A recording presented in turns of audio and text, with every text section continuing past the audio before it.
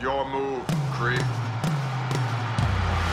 Wish me luck, Bruiser. You go, Glen Coco. Dino DNA. Son, your ego is writing checks your body can't cash. It's the only thing I know how to do. He's a good-looking boy. I'm a member of the Imperial Senate. That's nice, boy. Welcome to Earth. You crossed the line. You know, that's just like your opinion, man. Hello, everybody. Welcome to another episode of Retrograde, the podcast where we talk about older movies, talk about how they were made, how they were received, and whether or not they still hold up. I am one of your hosts. I am Austin. And I'm the other guy. My name is George. That's very appropriate that you call yourself the other guy. You know, like that's why I'm in the foreground of our podcast artwork, and you're like behind me a little bit. I'm Tom Cruise though. So Are I you? mean, yes, clearly I am. Plus, I Okay, feel like Goose. I feel, and I also think that I just look closer to Tom Cruise. So if we were talking about Jesus, yes, you look closer to Jesus. Do you know you're like 2 feet taller than Tom Cruise? Hey, man, that's fine. You know. Okay. Yeah, so in case you haven't guessed, today we're going to be talking about Tony Scott's Top Gun from 1986. Tony Scott. This is the guy that does. This is Ridley Scott's brother. Rest in peace. He died. Yeah. He died a few years back, but he leaves a fantastic legacy if you think about it. I mean, this man made hits. He did make hits. Granted, they weren't all critically well received, but then we got bangers like Top Gun. We got Dominoes. We got fucking. Wait, what? Was it? what? Domino. Dominoes? Yeah. Domino, the one with Domino. Keira Yeah. Knightley? Yeah. Okay. Mm-hmm. Yeah, he made that one. True Romance. Yeah, True Romance. True Romance. And then he made one of my favorites. What was it? Damn, I can't remember the. Some favorite. I'm like skimping out on all the names right now. But he made one with Denzel Washington and Chris Pine recently. Oh, Unstoppable, the train movie? Yeah, Unstoppable. You're the worst. Yo, that my movie's God. a lot better than you remember, man. I couldn't get through the trailer without laughing. It's pretty That great. train, the size of the Chrysler Building. It is fantastic. And this man's fantastic. And he gave us this classic, Top Gun. Yes, Top Gun. So this movie came out in 1986. Both of us were not born yet. So do you remember the first time you saw this movie? Oh, I was a kid. I saw it at my grandma's house, but I was super young. So I used to stay at my grandma's house. We lived in an apartment complex, and my family lived on top. My grandmother lived below, and I would constantly go there, and we would always play like Gran Turismo, like Crash Bandicoot, and we'd always watch movies. And that's where I saw like Space Jam, and Top Gun was one of the films that we saw as well. That's vaguely, I could just remember images. I can't remember too much about the actual experience. But I enjoyed it because I saw it multiple times after that. I also don't remember the first time I saw the movie, but I have a story about one of my early memories from Top Gun. When I was in a freshman in high school, it was like my first class as a high school student was this health class in the morning, and I didn't know anybody in that class, but somehow I befriended these two guys whose names I don't remember. One of them was Ethan. I don't remember the other guy's name, but they were like cool skater dudes, really chill. And we got an assignment to make a health board game. Do you remember making board games in school? Board games? Yeah. Do you ever have to Vaguely. do that? Yeah, I think so. It seems like something that would. So everyone was like doing like, minimal effort to like make their board games. But like our guys, or my group, they wanted to do a themed health game where it would be Rocky versus Top Gun. So I had to like print out like little like figures of like the jets and of Tom Cruise, Sylvester Stallone as Rocky, and Apollo Creed. Roll the die, you move the spaces, and every card was a Top Gun or Rocky reference. Like, too close for missiles, go back 2 spaces. Goose died, game over, or something. And it was so much fun, and I wish I still had that game. It's somewhere out there. What was the grade that you could Dude, get on? everybody got an A in that class, but like our A was like Earned. it meant something. I think at the very end we like made like little steps, like the steps that Rocky runs up, you know? Yeah. They're like little like paper that we folded like an accordion, and like it was actually like a 3D thing. I loved making board games when I was in school. It's so much fun. And do you have it? I don't know where it is. Oh, that's a shame. It was, and like it was everyone's like scared about going like to the new school and stuff, but like that moment was like, it's gonna be okay. Yeah, well, you're always scared about, where are you gonna sit during lunch, who are you gonna hang out with and stuff, and that must have been an awesome experience. Yeah. I wish I had something as cool as that story, but I do not. I just remember being in my grandma's living room, all my cousins together, and just watching a bunch of random films. The film I could definitely go back to is watching Space Jam in Spanish, and that being the only version of Space Jam I have ever seen. But with Top Gun, I can't recall. I could just picture like the time of day and who was there, but not the actual film. But it's weird though, because I love Tom Cruise.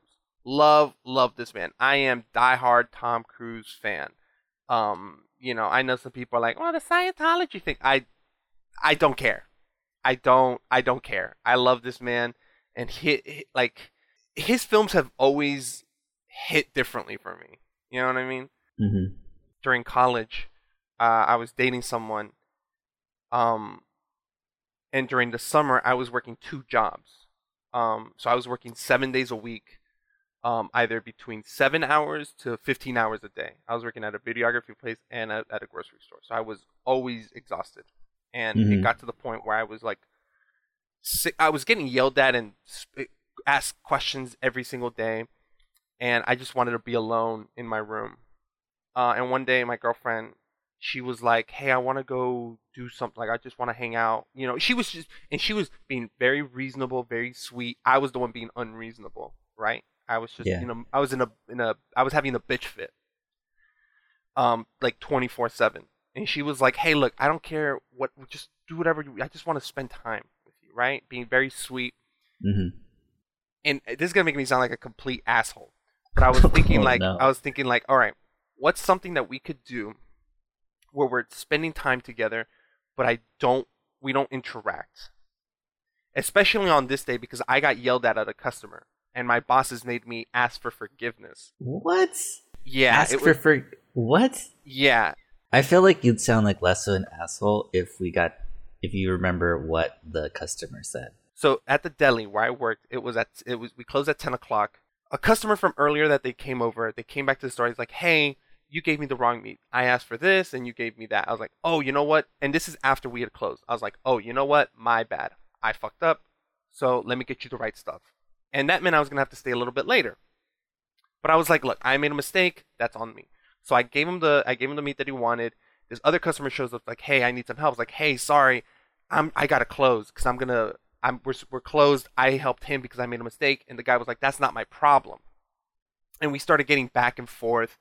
And basically he just said something and I shouted back at him. And I think I was like, "Get out of here." Yeah, basically like, "Be gone, wanna be here." Space Jam reference. But basically I just shouted at them. And I'm loud, but this was like an audible, like the cashiers turned over and looked. So so the guy went to my manager. Manager was like, "Hey, give him to me and apologize because you're not supposed to shout at people." And I refused. And then I ultimately wanted to leave early. This was like 10:50 already. I'm supposed to be out of there at 11. I ended up staying there until 11:30. Mm-hmm.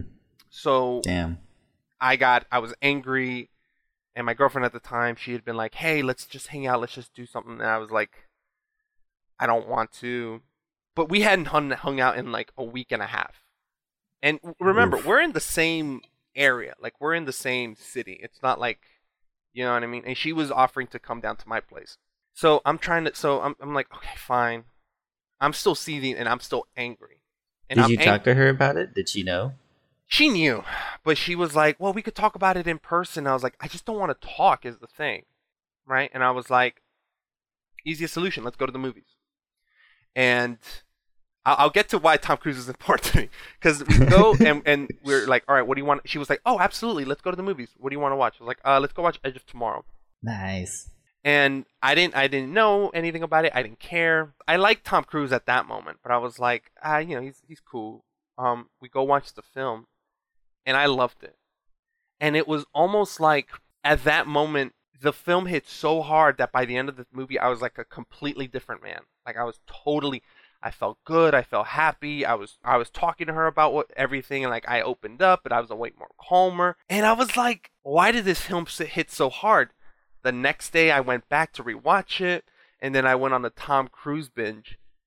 And that's when it's like one of those things where it's like this person has been in my life for my whole life, basically. Like in my like I've known about Tom Cruise basically most of my life, really, because he was a big star even before we were born.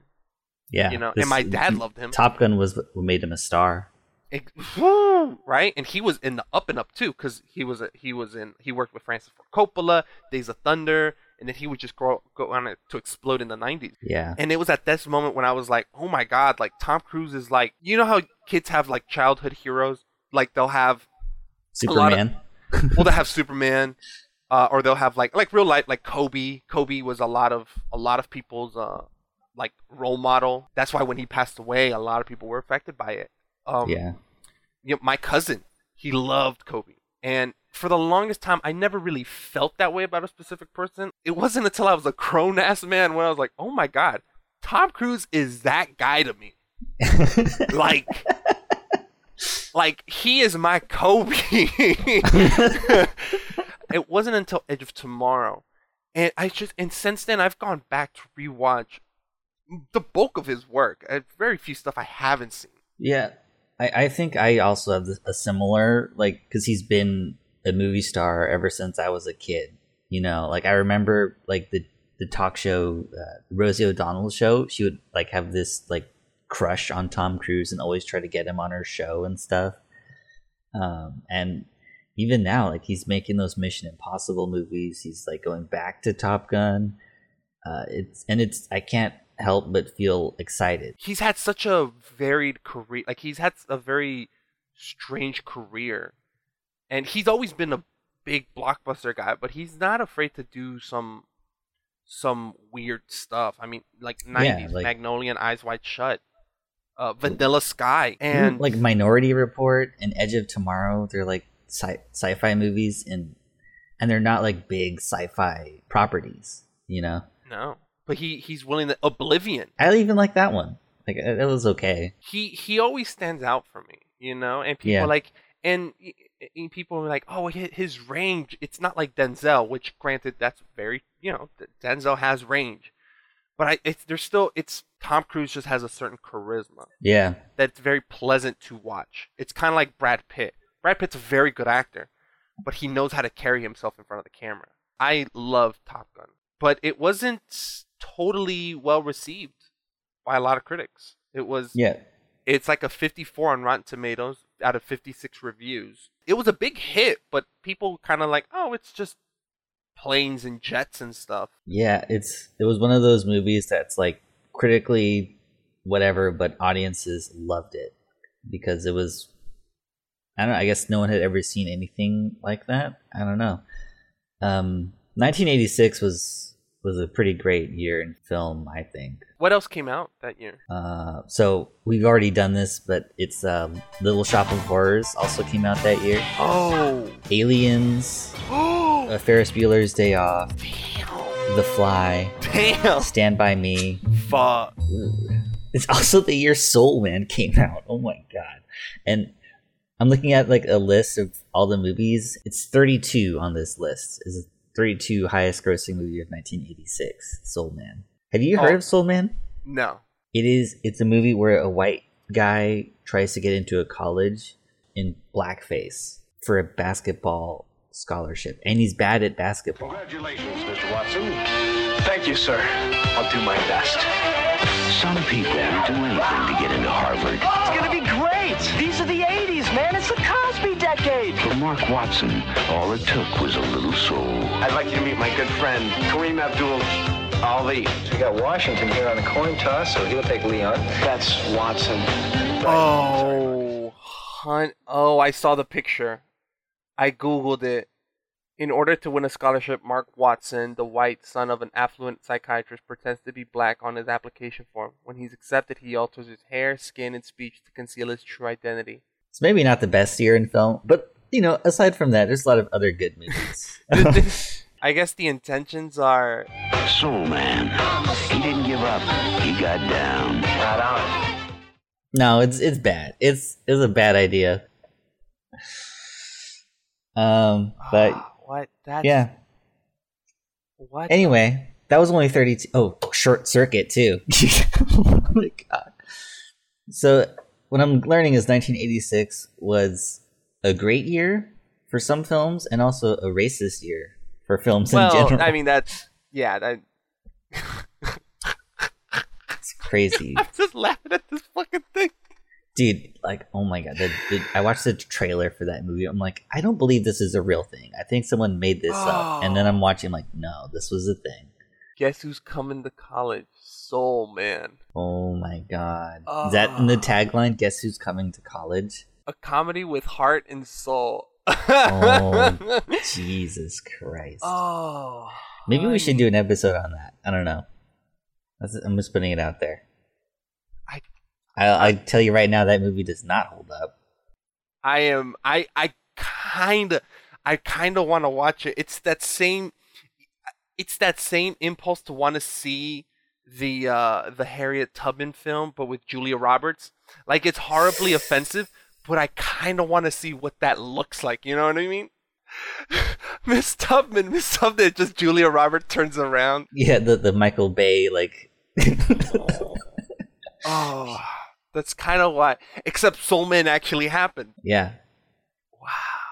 Okay, but Top. Okay, yeah. So Top Gun was the highest grossing movie of '86, followed by Crocodile Dundee, then The Karate Kid Part 2. Whoa, Karate Kid came out that year? Part 2.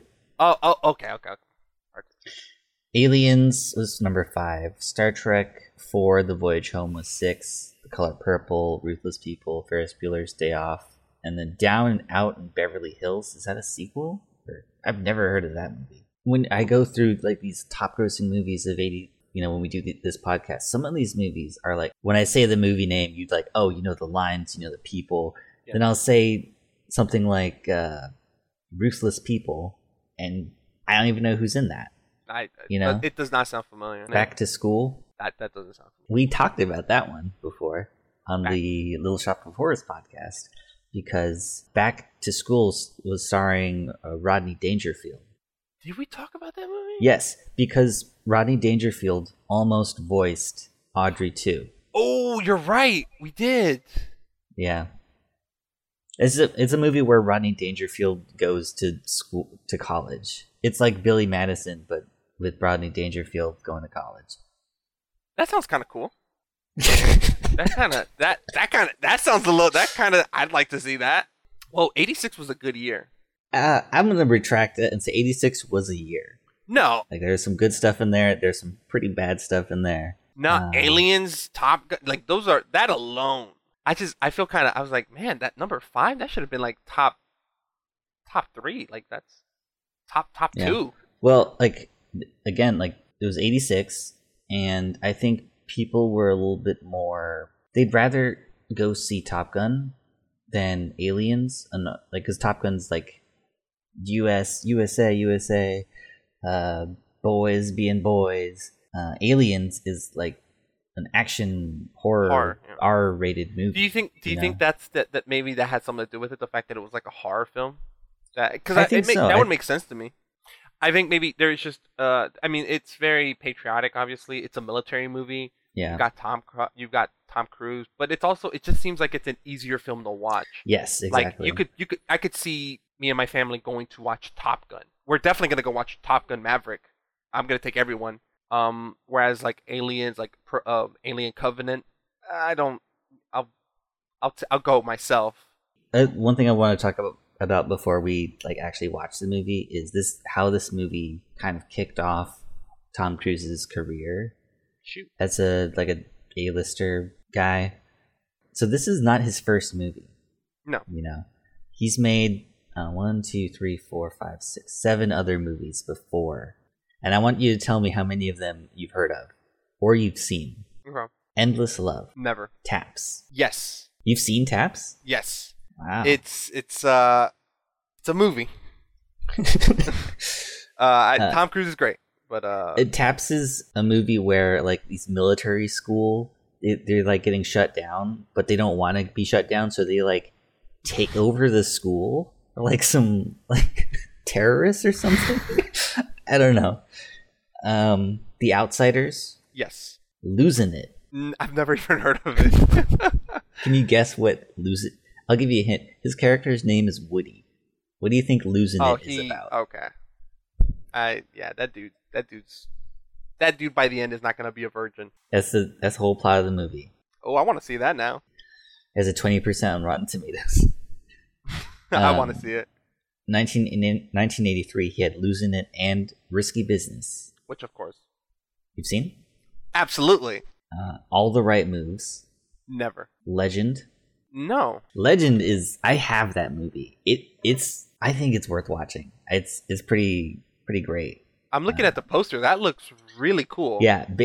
Legend is directed by Ridley Scott, which, of course, is Tony Scott's older brother.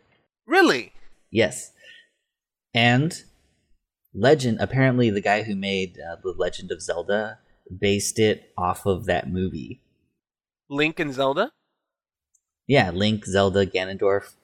They all have characters in the movie, like counterparts. And the way that Tom Cruise, he kind of acts like a little barbarian, sort of. He's like screaming and stuff. Like the way he walks around in that movie.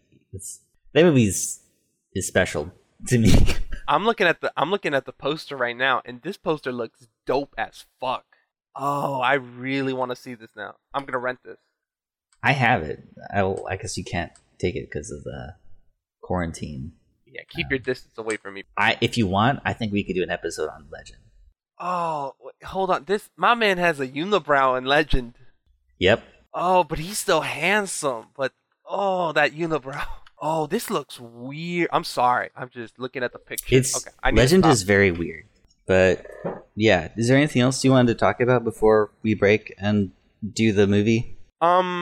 No, it's just wow, I just realized I haven't seen a lot of his early stuff except Taps is the only thing I've seen that's from his really early career. Wait, Endless Love, was that the one with He's barely in Endless Love. He was still outside. He's barely in Outsiders. Yeah, he's a main character in Losing It, Risky Business, All the Right Moves, and Legend. But I think if you add them all up, the gross of all those other movies, Top Gun still has a higher gross. One thing that just looking at the numbers surprises me is that this film cost $15 million to make, which I don't remember. That's really cheap for the time. Yes, just cheap in general. Cheap. It's probably like 40 million now, maybe. It's 35 million. Okay, so 15 million in 1986 is 35 million in 2020. That is really cheap. That is middle budget, and studios don't make middle budget movies anymore, or they rarely do, and they rarely ever turn out to be huge hits because it costs 15 million. Its box office was 356 million. Rounded up to 357 because it was 0.8. That's a lot of money. Yeah, that's a ton. So why didn't they make a sequel right away? Well, we kind of did with Days of Thunder. But different property, different same genre, but different shtick. Why did it take so long for them to greenlight it? They made so much money off of this. Yeah. They re-released it in theaters. They did an IMAX 3D re-release. It sold well in home media. So why wasn't this immediately? Why didn't they immediately jump on a sequel? They started thinking a sequel was in active development in 2010. Jesus. But you had like a 20-year gap there. Yeah, I think that shows you the difference in the mindset that the studios had, maybe. how do you follow up Top Gun with a sequel? Does he actually go to war with the unnamed country that they're fighting against? But I don't think you can take the story of Top Gun and take it anywhere else. Like, isn't the sequel like just him going back to school? He's being a teacher, but I'm sure you could do something. Like, Tom Clancy has built an entire career out of military novels and stories. And okay, the genre of Tom Clancy movies is all like military conspiracy and stuff. You know, the Jack Ryan stuff. Yeah. Totally not what Top Gun is. No, but you could definitely go in that route if you want. I'm not saying there should have been a sequel. I'm just curious as to why not. I don't think Top Gun is an unsequelable movie. Like, I'm sure if they really tried, you could make a sequel. Because, hell, we're making a sequel now. And granted, it's the next obvious step. But you could... I'm just curious as to if they wanted a sequel, they would have found a way to make it. Hollywood, a lot of the times, their decisions are not made. So they make sequels that don't make any sense. Today, Hollywood today is very much of, we need franchises that we could easily market, right? Yeah, let's jump the gun with the dark universe. Exactly. But that mentality was still around back then, though. I mean, they made like 4 or 3 Jaws sequels. They made sequels to Psycho. They made sequels to Alien and Predator. So I'm just curious as to why was Top Gun the one thing that didn't get a sequel? Because maybe, look, creatively speaking, you're probably right. Maybe David Mamet could come in and it's like, look, I just don't know where the natural progression of the story goes, right? Or, you know, but for a studio exec that looks at the numbers and says, oh, okay, so it cost $15 million, probably $20 million with marketing, or $25 million, just pulling a number out of my ass, but we still made $300 million. I don't know. I'm just like, why wasn't something made? And it might have. Maybe we can find that out when we do the second part, like when we do all the research and stuff. I think my only guess right now is that Tom Cruise said no. I'm gonna look into it because I'm curious. All right, now is the time when we break and we watch the film and we come back and talk about more of the production side and what we think of the movie, whether or not it holds up, and yeah. All right, see you guys in a sec. Seriously, Lana, call Kenny Loggins because you're in the danger zone from Top Gun. Just be careful. No. Hello, everybody. We are back from watching Top Gun, directed by Tony Scott from 1986. George, what is your first impression after watching this movie again in 2020? I still love it. I think it's great. However, there's a lot of things that haven't aged well. Yes. As most movies go, you know. But there are some... I think, yeah, this one, there's like an entire sequence where it's like, this is making me uncomfortable. Why is... you know? Basically, the entire romance between Tom Cruise and Kelly McGillis is a little weird. It's weird in the beginning, I think, but I think after that, like, because of how they're super into each other and like the long gazes and stuff, like that elevator scene when he's like, I'm gonna take a shower. Thanks for all this, and she's like, oh, I thought you were gonna stay. Yeah, that's at her house. That's not in the elevator. Yeah. But the elevator happens right after that. Well, here's the thing. I admire the route that they took with the film, meaning, you know, it's at a school, set in the school, but the bulk of it is really the relationship between Pete, aka Maverick, and Kelly McGillis' character Charlie, and just kind of him learning to just be a team player. I like that approach. So if you haven't seen Top Gun, Top Gun is about a really talented but like reckless young pilot, Pete Mitchell, whose name they never really they say a couple times, but no, most they say it call throughout. them... They call each other by their call signs. They refer to him as Maverick, but they say Pete Mitchell enough. in the film. They don't say it very much. They mostly say Maverick. Yeah, but they say it enough so you remember what his name is. Okay. How many times did they say Goose's name? Oh, I hardly ever. I don't even remember. Never. They never name him. They never did? He's always Goose, yes. I couldn't even remember. Yeah, because it didn't happen. They just always call him Goose. So it's about these two, or this pilot, and then his Rio, who's like the guy in the back seat, I guess, of these fighter jets.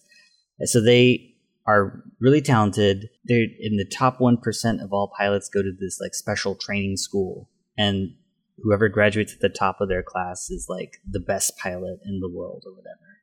And I think the school is called Top Gun, right? Yes. So about these two guys that go to Top Gun. And the dude is trying to like make up for something that his dad did, but his dad died and it's classified and people think that it was the dad's fault. So he's trying to clear his family name. And he also like starts a romance with one of his instructors, who's a civilian, I guess. She's not an officer.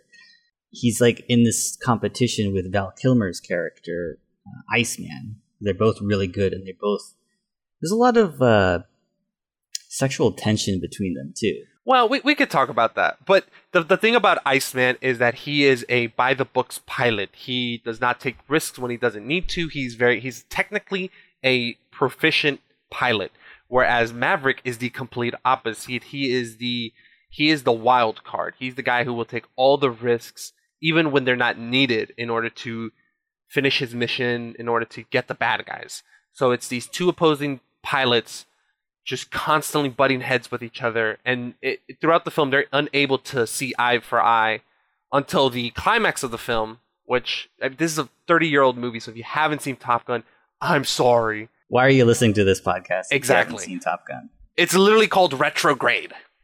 But if you haven't seen Top Gun, still listen to our podcast. It's worth a listen. We like listeners. We like feeling validated. Yeah, that makes us proud. Yeah. Until the end of the film and the climax, where there's a bunch of McG's. What? Or not McG's. Sorry. What's I don't know why I a bunch of named the directors of Charlie's Angels and shit. Well, what are they called again? The MiGs. MiGs. The MiGs. There's a bunch of. It's basically America versus an undisclosed country, but we secretly know that it's the Russians. Are they Russians? And well, the MiGs belong to the Russian army. A lot of people own MiGs.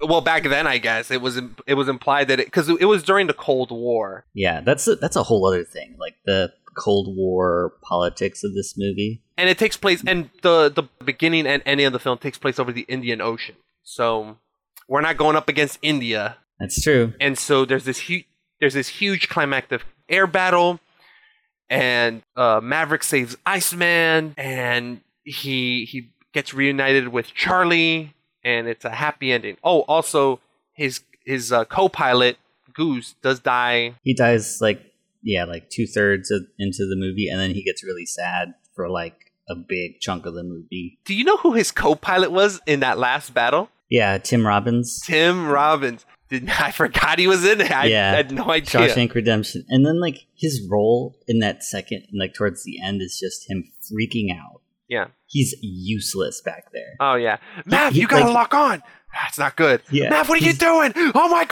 god. Yeah. And then like he's like holding Goose's dog tags, and he's like, "Talk to me, Goose." And you hear Tim Robbins' voice just like fade out. So he's tuning the dude out. Yeah, he was not useful. At least Goose was a really good hype man. Goose was a very good hype man, but he wasn't like, he would enable Maverick to do stupid shit. But then they have that one scene where he comes over and he's like, "Hey, I have a family. I want to graduate. Don't get us in trouble anymore." They're friends. Like, yeah, Goose is very much ride or die with Maverick. He's very, and that's one of the things I really loved about this film is the relationship between Goose and Maverick. Yeah, because it's like he is his hype man. He loves Maverick, and one of my favorite scenes is when it's Maverick and Goose chasing Jester. Mm-hmm. Their instructional officer, Michael Ironside's character. Yes, Sam Fisher. When they're in a chase together, Jester's chasing them. Maverick manages to flip around real quick and starts chasing Jester. And when Jester's trying to like get away, Goose says like one of my favorite lines. Goose says one of my favorite lines. We're going ballistic, Mav. Go get him. He's going vertical, so am I. We're going ballistic, Mav. Go get him. And I love that, like, cause that's just like the most hype man attitude. Like, go get him, man. Like, oh, we go. Oh, I love that entire scene. Great balls of fire.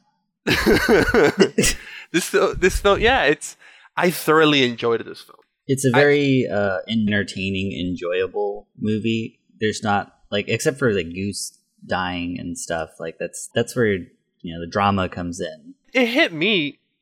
It hit me too. I mean, there's this guy who basically his best friend has just died in a horrible accident and it fucks with him too. Yeah. And because it's cool seeing Maverick just be this guy, this who gives a shit devil. I don't listen to the rules and I still win. Like exactly. I'm good at everything. And then he's castrated at the end of this film. For a little bit of time, obviously, not the entire thing. There's a big chunk of the movie where he's not the same guy anymore. And everyone's wondering, like, what's going to happen to him? And they're like, we don't know. Like, he is a different dude. He doesn't lock onto his targets. He can barely land. Everybody is trying to, like, get him back. Even, like, the teacher who was like, you're a loose cannon. He starts, like, flying so that Maverick can, like, lock onto him. He's trying to, like, give him a win. Yeah. His girlfriend tries to like cheer him up and he just like tries to leave the school without saying goodbye. And this is like one of the cockiest Tom Cruise roles we've gotten. It's leading up to that. And there's like a scene where he's like picking up some of his stuff in his house right before he talks to Goose's wife, Meg Ryan. Yeah. And this man just looks like he's about to like cry, like he's about to like bawl and he's holding it together, barely holding it together. And you can tell how close he was with Goose and Goose's wife because she's not even upset with him. And I think that makes the scene more touching. She's like, yeah, he would have hated flying without you, but he would have done it. But he loved flying with you, man. And then she like gives him a big hug and stuff. Yeah, and that's the thing. And a lot of critics, because just remember, this film got a 54% on Rotten Tomatoes. Some people said that the flying sequences were amazing, beautiful, which they are, and they're like, but there's no drama. There's no. I think. Huh? I think the flying scenes are kind of dated because you can like when they're flying that fast, like it seems like there's something going on with the frame rate. Well, I know what happens. I know what they did. But people say that it's not traumatic. There's no weight to it, which. I mean, yeah, this isn't fucking Sophie's Choice. This isn't fucking Saving Private Ryan before the blockbuster film that it is. There's still some weight to it. At least there's a segment of the film where the main character is distraught. Yeah. And Tom Cruise is convincing enough. Yeah. That chunk of the film does hurt. And Kelly McGillis and Tom Cruise have some fucking chemistry. Yeah. Just the way that you could see these people fuck in real life. It's just some natural chemistry that they have. And I'm like, and you buy it. You're invested in it. What do you think about the story elements? Well, I think the story, it's very much like an ode to like male testosterone, I think. Because like it starts with the top 1% go to Top Gun. And then you have like the Top Gun anthem build up, And before it gets to the like right before it gets to that part of the song, it immediately goes into Danger Zone.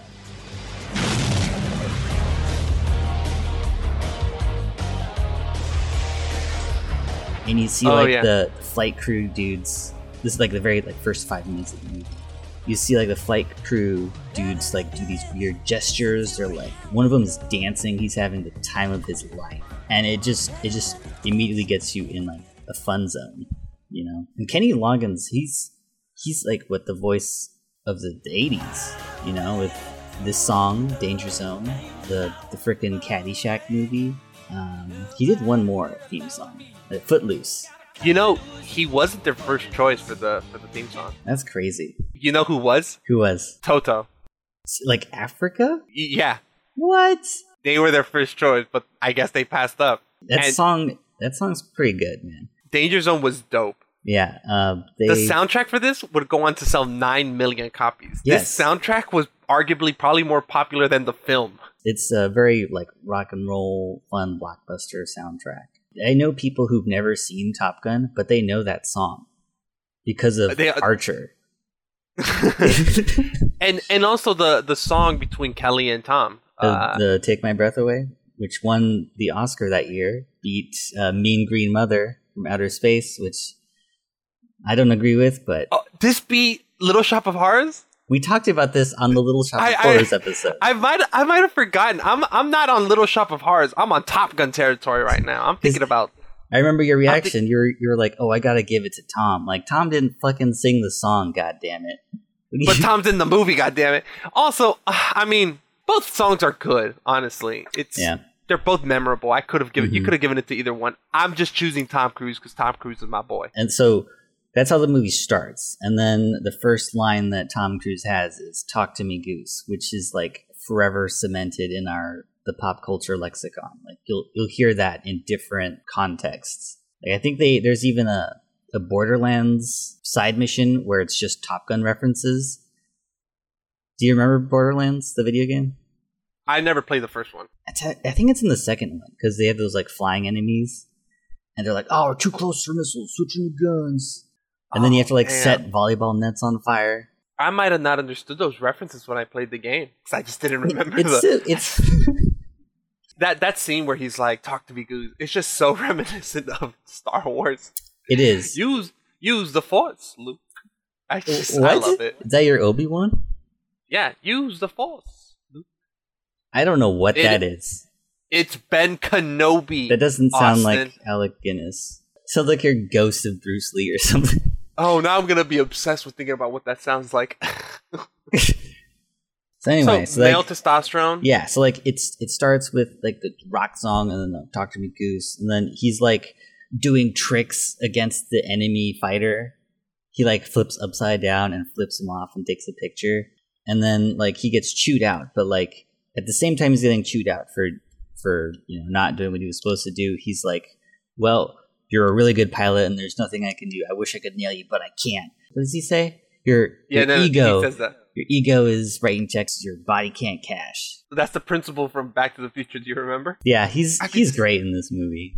So he lists all of the things that he's done wrong. Like you've done 3 flybys and you've made a pass at the Admiral's daughter. So it's like you know that he's like a bad boy and he's like a ladies' man. You know, it's like he's like a guy that a lot of guys want to be. You know, just this raw talent and sex appeal and all that. And then they go to Top Gun. And then there's that scene where they go to the bar, and then he says, after like a bunch of different shots at all these women, "This is what I call a target-rich environment." I laughed at that line.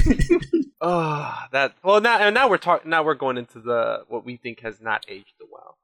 But yeah, I think it's the bathroom scene. But yeah, it's also how he comes onto her in the very beginning, where like. Singing the song? He's like, "You know what? She's lost that love and feeling."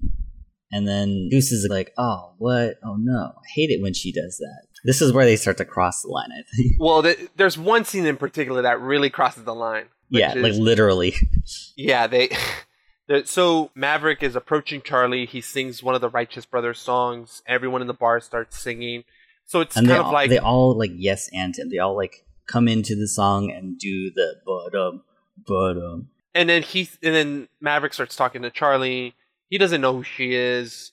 He doesn't know that she's gonna be working with him. Yeah, neither of them know who each other are. Like, imagine like you're at a bar waiting for someone, and then this dude comes up and starts singing to you with a bunch of other dudes. That's pretty intimidating. That's very much it's intimidating, and it gets worse because after they start chatting up, and then she's like, "Actually, I'm waiting for a friend."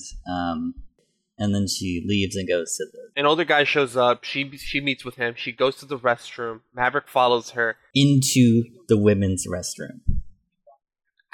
He starts talking to her and saying, "Do you think that older guy is what you're looking for?" You know, trying to dissuade her because he thinks they're romantically involved. And that's where I'm just like, ooh, this is just not like... oh, who thought this was a good idea? Yeah. And then you think it's like the 80s, like, oh shit, man, that was a weird time. And she's like, what, are we supposed to do it on the floor? And he's like, no, I think this counter will provide some good support. I'm like, oh my god. And now this is an important scene that I'm going to bring up later. This scene gave me kind of a weird vibe when I saw it at the beginning. Yeah. And then I started looking up stuff that happened afterwards. Not with this film in particular, but we'll talk about it. And I think it might taint a little bit how you see this film. I think it will for you, Austin. Maybe, yeah. I'm pretty sure it will. After that, like you don't even need that bathroom scene, to be honest, because like you already get like, oh, she's not interested in him. And then, like, the very next scene, he goes to class, and then they're like, oh, and we have a civilian instructor. You don't have to salute her, but you do have to listen to her because she's really smart. We call her Charlie, and then it's the girl from the bar. And he's, like, putting on his shades trying to hide his face. And then she's, like, giving intel about the enemy MiGs. And he like, oh, I can correct her. And then he, like, says, oh, I've actually seen a MiG up close. I was inverted. I could tell you more about it, but it's classified. Like a little brat. That scene was so... No, he is being a brat, and it's so funny. And everyone's calling them out on this bullshit, and Goose is like, nah, man, I have a Polaroid of it. Well, it's specific. Iceman is calling him out on this bullshit, which apparently was an ad-libbed line. Yeah, it was. It was ad-libbed. And it's such a, like, a douchey, like, schoolboy thing to do, to cough badly and say bullshit under your breath, like, bullshit. I don't even know who the first person ever did that, but they were a goddamn idiot. Yes, you just say bullshit. Like, it's perfect for his character. The thing about Tom Cruise is that he's a brat. He is the cocky brat that can do whatever he wants. Iceman is the well, actually, yeah. He's the guy with a stick up his ass. Yeah, like, he's the A+. He's the kid that always got an A+.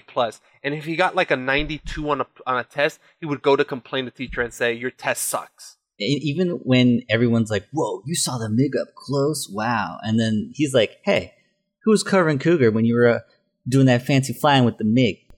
Well, honestly, that was a good point. Yeah.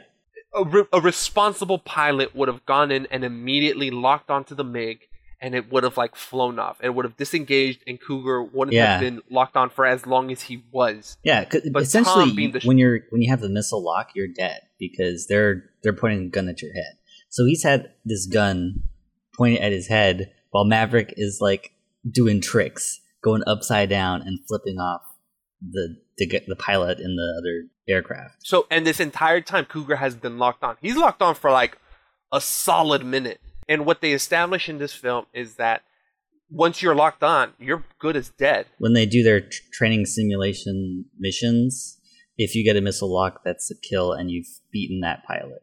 So when Iceman called Maverick on his bullshit, he's like, "Who was covering Cougar?"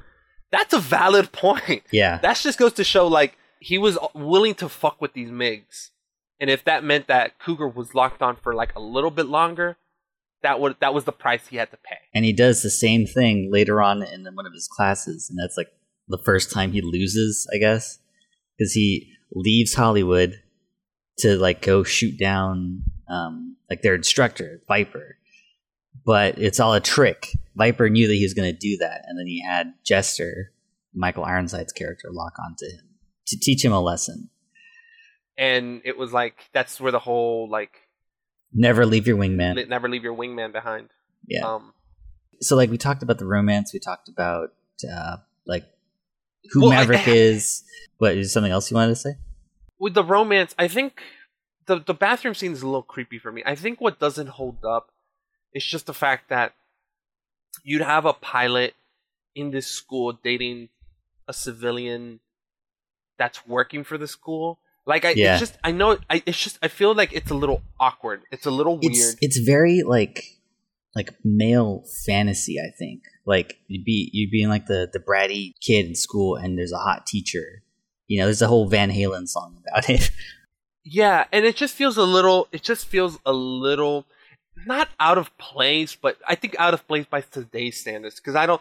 And the thing is, they keep their relationship, their romance, a secret. Nobody finds out about it. Yes. Why do you think they keep it a secret? If it was 100% like fine, nobody would have given a fuck. But they know that she might have given him preferred.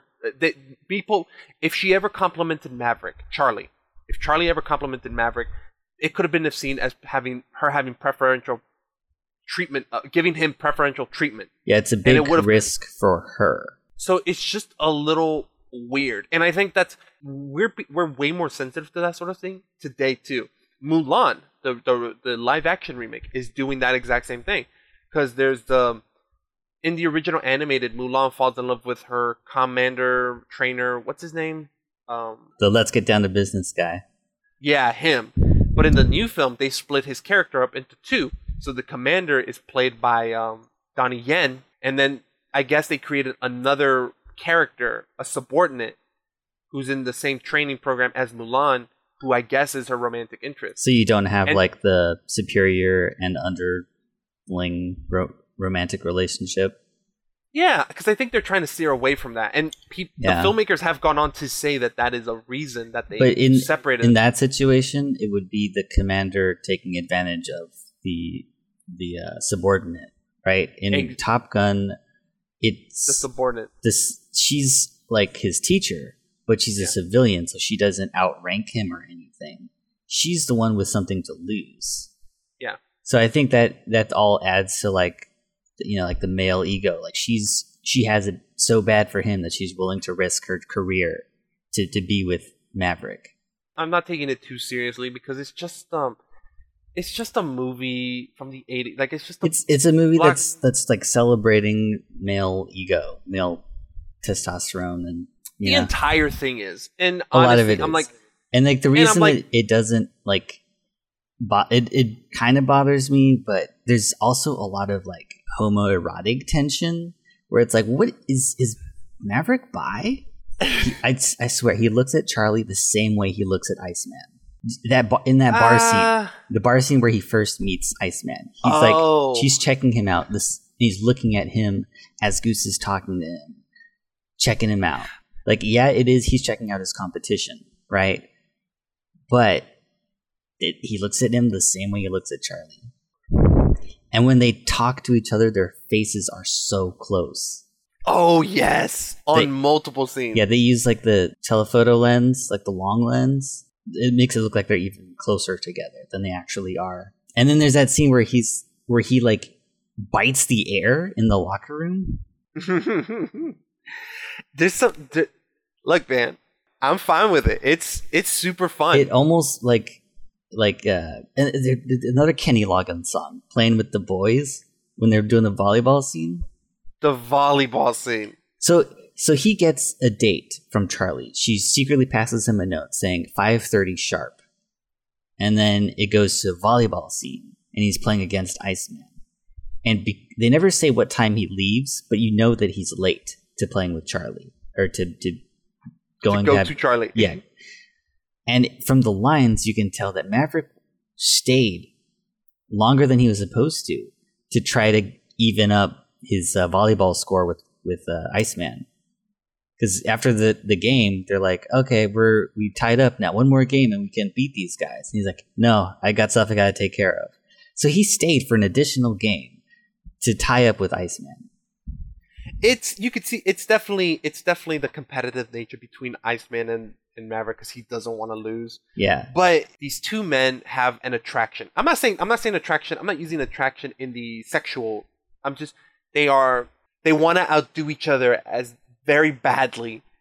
They don't want to be next to each other, but they can't help be next to each other. You know what I mean? Yeah. And and that volleyball scene is fantastic. It's, playing with the boys. It's just, and then you go from that scene to Maverick being in Kelly's house, and he does the weirdest thing. He's like, "I'm gonna take a shower at her house. Place." The first time he's there. I just thought that was a weird thing. That was sidetracked, but that was just a weird, like, yeah. Who the fuck do you think you are? I mean, I'd let Tom Cruise shower in my house. But if he said, like, I'm gonna take a shower, I'd be fine with it, but then I'd also be like, He could have like asked. I would have said yes, but he could have. Why didn't he ask? I don't know. I just. Ugh. Yeah, and they play the love theme there too. Bow bow bow bow bow bow bow bow. And can I quickly just say they don't film sex scenes like they did back then. Yes, they do not. Because when Maverick and Charlie finally have sex, 54 minutes into the movie, it is like there's a gentle blue light coming from the window, small breeze just whooshing the curtain. He slowly takes off her shirt, or he takes off her shirt. He takes off his. They're facing each other, gently touching each other, caressing each other. Then they go in for a gentle kiss, and then they lay down. And then she licks his face. Gently, though. Everything about this is gentle. And I'm just watching this, and I'm like, oh my god, they don't make them like this anymore. But before that, though, it was not gentle because they're driving like maniacs. Because he's mad that she told him off in class. And he's riding his motorcycle, blowing through stop signs, and she's chasing him with the same reckless abandon. Like, she's driving. She almost causes an accident. And then they argue. They argue, and they're like, I couldn't tell you that you were right because then they would see through that I've fallen for you. And then they make out, and then it goes into the love scene. But think about how most movies nowadays treat romances like that. Number one, you either don't show any romance. They kiss and then they like fall out of frame. Or as in Marvel, they just kiss and they never show any fucking. Never. Yeah. So that's the Marvel treatment. Or you're right. They'll kiss in any other film, they'll kiss and then they'll like fall to the side and there's no hint of it. Or number 3, you go the rated R route and these dudes are like tearing each other apart and they're doing the nasty in the car, in the carpet, on the wooden table that collapses, and it's just like you just see some angles where like, what the fuck is that? Okay, so one thing I wanted to talk about watching the movie before we talk about like production and stuff is the flying scenes. I mentioned it briefly where it's like it looked a little bit weird sometimes, but everything you need to know about the flying scenes is laid out so clearly. Like the way that the pilots are like looking around dramatically, like whipping their heads back and forth, like, oh shit, they're behind him. You know that like, oh, if you get a missile lock, that is a kill, and then they'll back off. Yeah, they make it very obvious for people to know like what's happening, and they do a pretty good job of following the action pretty well. I thought so, because it's funny. You say that the action's dated. I think visually it looks dated. Like you're not actually seeing the maneuvers with the plane. Like that Maverick's trick that he does like twice in the movie is like he's purposely letting the person follow him so he can hit the brakes and then get behind them. Yeah, but you see it in the film. It doesn't look as clean as it would in like a modern film. Like I'd imagine in the Top Gun trailer, in the Top Gun Maverick trailer. Yes, in the new Top Gun trailer, like that looks. Those flying scenes are going to look amazing. I think I'm way more lenient on the film knowing the budget they had. They had a $15 million budget. It's funny that like they talk about how much the planes are. They're like, that's a $30 million plane. Like that's twice the budget of the movie. Yeah, it's funny because it's funny when you think about it. That's expensive because at least with a film you can make money back, but with this plane, it's like there's no, you lose it. Yeah, like look at the freaking U.S. budget. Like how much of it we spend on military versus like. Oh, shut up, Austin! You anti-American. It's about blowing shit up and fucking other countries up. America. It's about potentially blowing stuff up. Do you know how many freaking missiles that these aircrafts actually shoot in real life? Only like 4 or 5, right? Not that. Well, they did shoot down like 30 planes in the Gulf War or something, but like they don't. There's just a bunch of guns that we just stockpile up. Things that go boom. Well, It's funny because at the end of this film, in the climax, Maverick shoots down 3 MiGs. Yes, and it's funny. It's funny because they totaled. There were like 6 MiGs that went into the fight. 3 of them are shot down. At least 5. Yes, he shoots down 3, and I think 2 of them leave. 3 get shot down by Maverick. 1 gets shot down by Iceman. And it's funny because this climax seems like a very special circumstance, because in the new Top Gun Maverick trailer, they talk about Maverick's exploits and how he's one of the best pilots because he's the last pilot to shoot down to be in an enemy encounter and shoot down enemy combatants. And I'm like, that was 30 years ago. Like, there haven't been other dogfights. That doesn't happen in real life very much. It doesn't. No, because the missiles that we use now, they're just so accurate that they blow things up like hundreds and hundreds of miles away. I think in the Persian Gulf War, like I was looking it up, like how often do dogfights happen? Only one American plane was shot down. And they, in the Gulf War? Yeah, and then like the United States shot down like 30-something Iraqi planes. America! Fuck yeah! The point is, the dogfighting doesn't happen because our missiles are so accurate. And no one can compete with the United States Air Force. Not to the same level, you know? No, yeah. Do you know it's so funny that once they release Maverick from the aircraft carrier, they want to send another jet, but the catapult's broken. The catapult's broken, and I'm just like, Jesus, you guys, this is all you've been training for, and this is one of the this is a now or never, and this shit is broken. I'm just like, Jesus Christ. But it's there so that it's all on Maverick's shoulders. Story-wise, it's there for Maverick to succeed, for him to be the Top Gun, right? Figuratively. Yeah. But I just thought it was funny that it's like, Jesus Christ, get your shit together, guys. Yeah. And you have like the principal, the Back to the Future principal. James Tolkien, who plays Stinger. He's in there. He's going like, what's happening? God damn it. And he keeps picking up that phone. He's like, it's going to be 15 minutes till we get it back up. God damn it. That's bullshit. That's bullshit. They don't have 10 15 minutes. This thing's going to be over in 2 minutes. Yeah, that's what he says. It's all there to like hype you up, to like make what's happening really exciting, even though what's happening is kind of hard to decipher. Like if you're just... Honestly, I disagree with you. I was able to decipher most, if not all of the action. Yeah, I mean, like it's still like pretty good, but if this was shot today, it would look so much better.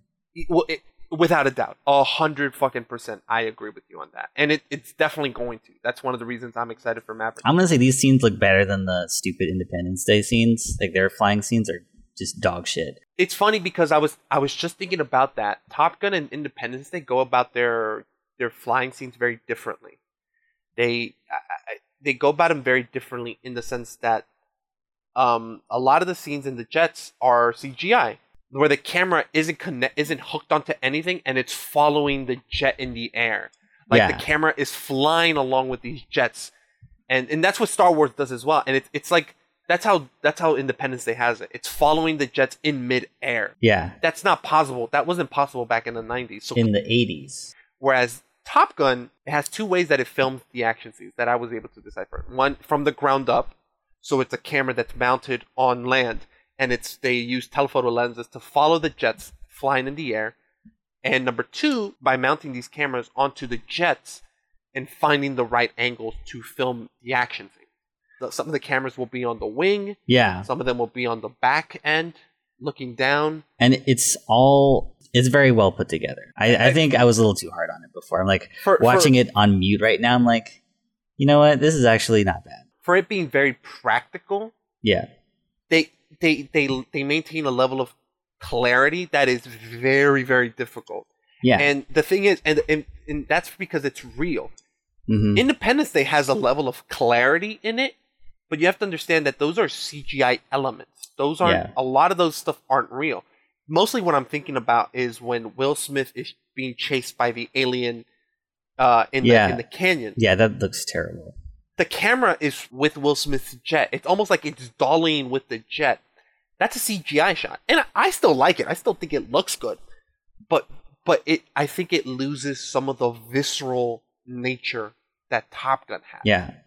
Because with Top Gun, it's very grimy. It's shaky, but it's not shaky. It's not Michael Bay shaky, but it's jet propulsion shaky. And also they tell you, like I said, they inform you of what's happening before it happens for real, so that by watching the movie you understand more about how they're fighting each other. Yeah, there's no like wasted scene when it comes to flying, because it teaches you something that's going to come into play at the very end. Every flying scene in the film has something to do with It has a the story. purpose. It's like, all right, you're not supposed to go below this level. You're not supposed to be, if you're this close, you have to use guns. If you can't leave your wingman behind. If you get caught in the person's jet wash, you flat spin and you can die. It's very well done. It's and it all prepares you for that climactic battle where everything comes together. And that's why the climax is so wonderful. It's an emotional payoff, but it's also it's a payoff of stuff that we've learned. Seeing everything come together. You have like the commentators, like, that's bullshit. It's kind of like Speed Racer in a way. In a way, yeah, because it's like a really talented guy who's going up against insurmountable odds. Well, in the entire film, you see Speed use all these different tricks to outmaneuver other racers, and in the end of the film, he kind of uses everything that we've learned so far. Yeah. So when we see these moves, it's like, I recognize this from earlier in the film, and even Ben Burns calls it like, I told you. Yeah. It's kind of cool actually when you think about it, how these films set up these final battles. Yeah. The two things that I feel have dated the film is there are some of the top photography where you even said the frame rate looks different. Yes. I think what they did was they sped up some of the footage. Going fast with those mounted cameras may have been difficult back in the 80s. I think they sped up some of the footage. And you could tell. And one of the things is how they filmed the pilots. Because the pilots are filmed, they're not actually flying. I think what they were put on like a model jet. The jet is built on top of a mechanism that is like shaking them and like a roller coaster ride. Yeah. And they basically had a background that was like rear projected with sky footage. Yes. And while I like it a lot, I really do, it definitely shows its age compared to the Top Gun Maverick trailer where it shows a wide angle of Tom in an actual cockpit taking off of an aircraft carrier. Yeah, that was intense. Like you see him getting catapulted into the sky. Like that looks great. And it's almost... And because of what you said, because of all the technology that we have now, they are almost into, because the stuff in the original Top Gun was probably filmed, like the cockpit stuff was probably filmed on a telephoto lens, just to flatten the space, just to flatten the foreground of the pilots being in the jet, being in the makeshift jet, versus the background, the rear projected background. Now these guys are like, no, fuck that. We're gonna go the inverse. We're gonna film everything interior, like we're gonna film it in the wide angle because we want you to see everything. I think they're still gonna do like the intimate, like the cockpit angle, like the Star Wars angle. It's fucking hilarious that you say that because when Maverick is chasing Chester, when he does his maneuver to go behind Chester, you think of Darth Vader? Right? Going, what? Yes. Yes. Yes, that's exactly what I was thinking. Because they literally turn the camera, like they rotate the camera 360 degrees. And the first thing I thought of was like, Darth Vader. And it's funny because Jester doesn't rotate or anything. If anything, Maverick is the one that's maneuvering around him. Yeah. Jester's just flying in a straight line. But they do this 360 degree shift. Just to show that like he's completely disoriented, that he's like, what? And he's like got missile lock on him too. He's like, I have you now. Yes. He doesn't say it, but like that's what we all he auto says filled something in. along the lines. Like I think he has a line that he says when he's like about to lock onto Maverick. Okay, you're mine. I have you now. It's so, I was just thinking Star Wars. And that's what I think has kind of aged the film in a way. Yeah. Are those kind of little things. The camera rotating, just being shot from very far away where you can't really tell what's in their background. Yeah. But we know what's happening because of the actors' reactions. And honestly, it's dated the film, but I'm not even going to hold it against the filmmakers because they did so much with 35 million. And in the end, it's still 35 million? Or adjusted for inflation? 15 million. Yeah, 15 million, 35 million now. They did so well. And in the end of the day, it never caught me off guard. It never took me out of the experience. I think when I watched it recently, I was like spoiled by modern flying scenes and how much technology is available now. you know. But like Oh, looking, I watched it, some of it again, like on mute, and I'm like, you know what? I was too hard on it before. Like this actually looks good. They couldn't film this film with anamorphic lenses because they were too big. They were too wide. They were too long and wide, and they couldn't film it because it didn't fit in the jet. Wow. But because of modern technology, Cameras were getting smaller. they're able to fit IMAX cameras inside the cockpit. Wow. That is incredible. Like, that is just a testament to the engineers behind these cameras. But I have to give credit to Tony Scott. Rest in peace. And the camera ops and the stunt. Did you know that a guy died filming this movie? Yeah, I read about it. His name was Art Scholl. He died filming like the background footage. Like he died the same way Goose died almost. The tailspin. He got caught in a flat spin, and they never found his remains or the plane's remains. Like they found parts of the plane, but I think he was filming the background for like the flat spin. And that just, these stunt actors, man, they're not given enough credit. You know, yeah. And it's awful because this man just did he did this just to entertain us, and the fact that they were never able to like find his body, give him a proper burial, it's awful. The cynic in me is like, I wonder if someone was at fault, and if they say it's a mystery, then you don't have to like, you know, dig into it. Like, I wonder if there's like a story there, or if this actually was like a freak accident or something. We just don't know, though, is the thing. Yeah, because we don't know. Do you remember the Twilight Zone? Yes. Film? And the accident that happened on set with that one? Yeah, like that one was like really bad. That was an example of filmmakers being absolutely shitty, and just every law and rule being broken. If you guys don't know, the Twilight Zone, they made a film, and I think it was John Landis. John Landis was filming a scene where I guess there's a helicopter. It's at night. There's a character and two kids running on this lagoon type area. A helicopter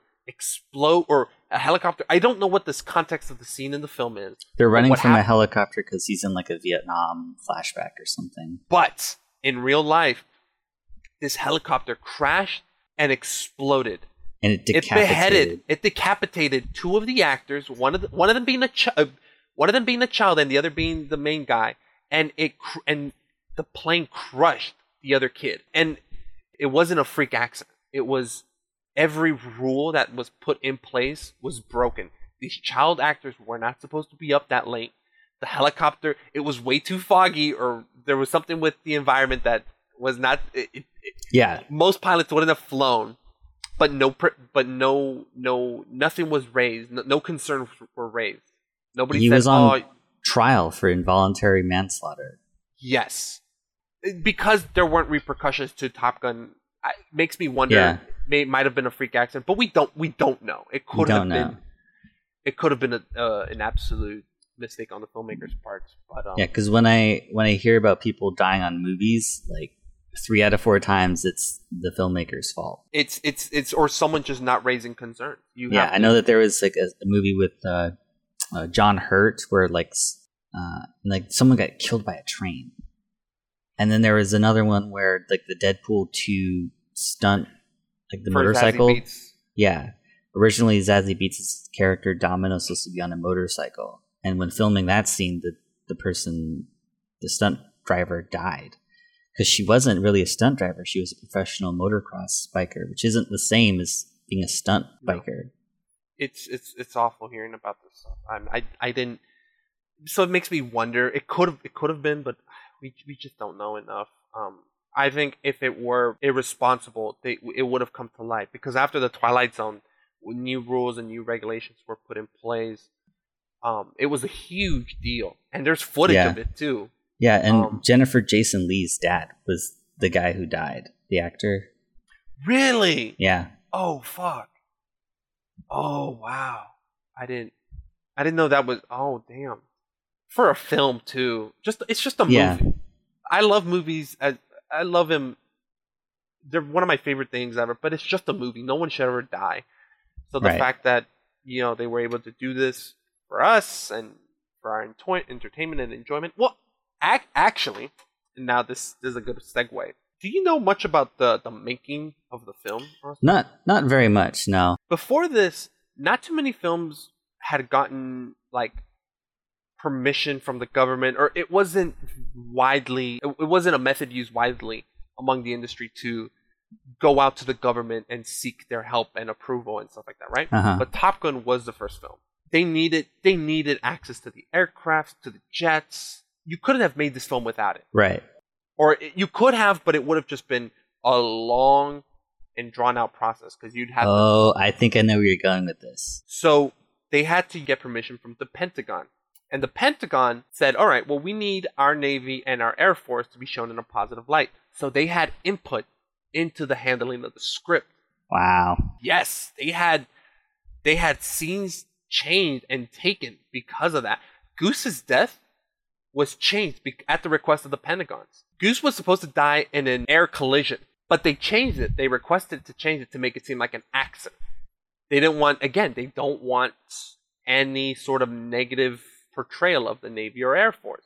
They're fine with people being competitive and stuff, but an air collision between two friendly pilots was something that they did not want.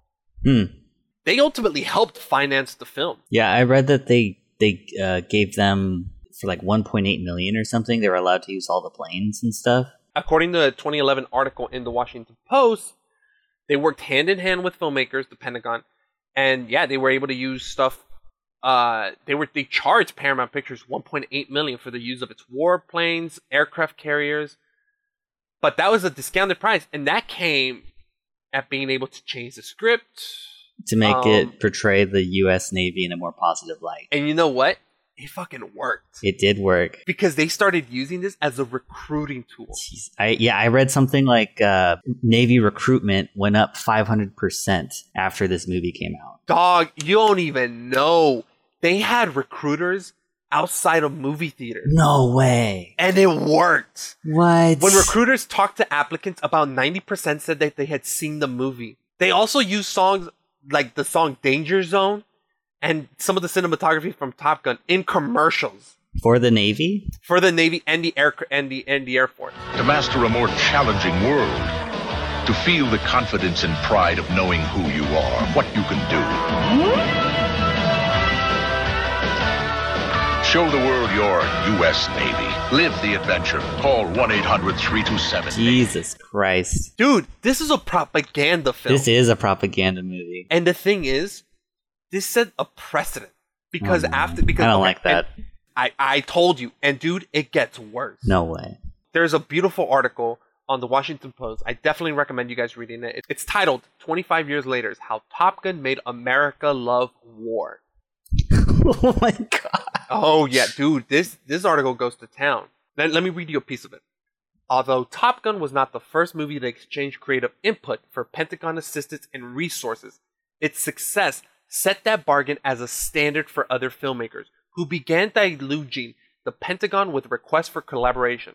By the time the 1991 Persian Gulf War began, Phil Strubb, the Pentagon's liaison to the movie industry, told Hollywood Reporter that he'd seen a 70% increase in the numbers of requests from filmmakers for assistance, effectively changing the way Hollywood works. Wow. They would go on to say that if you wanted to make a military film in Hollywood, you had to get the military's cooperation or forget about making the picture.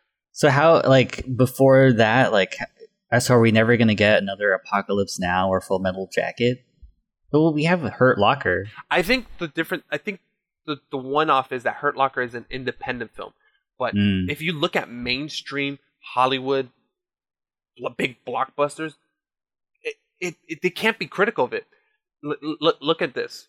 The result is an entertainment culture rigged to produce relatively few anti-war movies and dozens of blockbusters that glorify the military. For every Hurt Locker, a successful and critical war film made without Pentagon assistance, American moviegoers get a flood of pro-war films from Armageddon to Pearl Harbor to Battle Los Angeles to X-Men. X-Men? Yeah, X-Men. How is X-Men they don't portray the military positively in X-Men. X-Men First Class did because of the Cuban War crisis. Oh, I did. Okay. And say for filmmakers, obligatory thank you The Pentagon in the credits. Audiences are rarely aware that they are watching movies subsidized by the government. They're watching government-subsidized propaganda. Jesus Christ. Here's another quote. Robert Anderson, the Navy's Hollywood point person, put it even more clearly to PBS in 2006.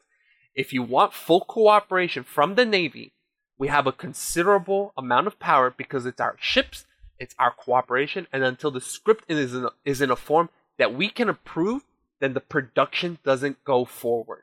That is insane. You know what? That does make me appreciate Avatar just slightly a little bit more. You know? And the success of Top Gun has gone on to set this precedent. Oh, that makes me feel bad. Dude, I'm about to make you feel even shittier. There's more? Yeah. First, tell me what you think about what I just read before I move on to the real shit. Well, I knew that some of it was like, yeah, I know that they increased Navy recruitment, and I know that they had a hand in like saying what happened with the script. I know that they changed, like originally Charlie was supposed to be his superior officer, but they were like, no, we don't like that. Make her a civilian so that an officer doesn't end up dating one of her subordinates.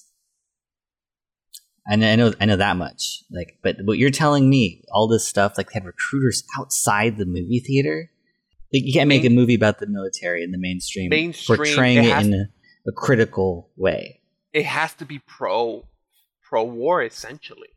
That's that makes me feel awful. It makes you want to go back to films like American Sniper and just reevaluate it, because Hurt Locker is an indictment of the military's actions and the effect that it could have on people. But I don't think that American Sniper really shows how fucked up Chris Kyle became because of being a sniper. We could get into that when we review it, 'cause that's a whole other topic that I'm not even prepared emotionally to talk about after what I learned about this.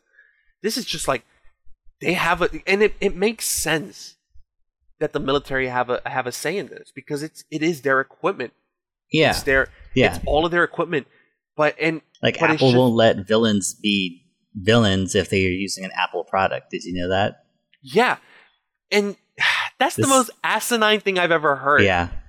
But it's just to the extent that you can't really make a mainstream film that's anti-war without the support from the army. You can't have an Apocalypse Now.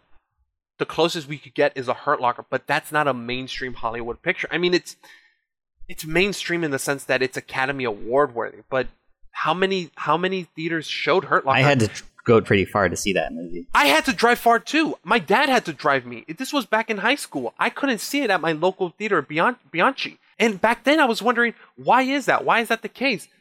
And Top Gun. Little did I know that the success of Top Gun would lead to that. That's crazy. And it's funny because back then I was like, well, this is a Venice Film Festival worthy film. Maybe it's not that big mainstream and stuff. Why is it not mainstream though? Because it talks about the addiction that war can have on people. Yeah. And it's wild. And now here I'm gonna drop the bombshell. Okay. So when we recorded the first part, I was telling why wasn't a sequel to this film made? Mm-hmm. It does not make any sense. $357 million. Highest grossing film of that year. Why the fuck did it not get a sequel? And don't talk to me about artistic integrity or anything. Bullshit. If I was an exec at the time, fuck the artistic integrity. I want to make money. People love Tom Cruise. Let's make a sequel happen. Okay, but before I say this isn't necessarily, like, no studio has spoken out and said this. This is just kind of inference that I found online, and I kind of looked through it, and I kind of figured this might have been one of the reasons. So have you heard of the Tailhook scandal? No, I don't know what the Tailhook scandal is. Let me just read you the quick synopsis. The Tailhook scandal was a series of incidents where more than 100 United States Navy and U.S. Marine Corps aviation officers were alleged to have sexually assaulted 83 women and 7 men, or otherwise engaged in improper and indecent conduct at the Las Vegas Hilton in Las Vegas, Nevada.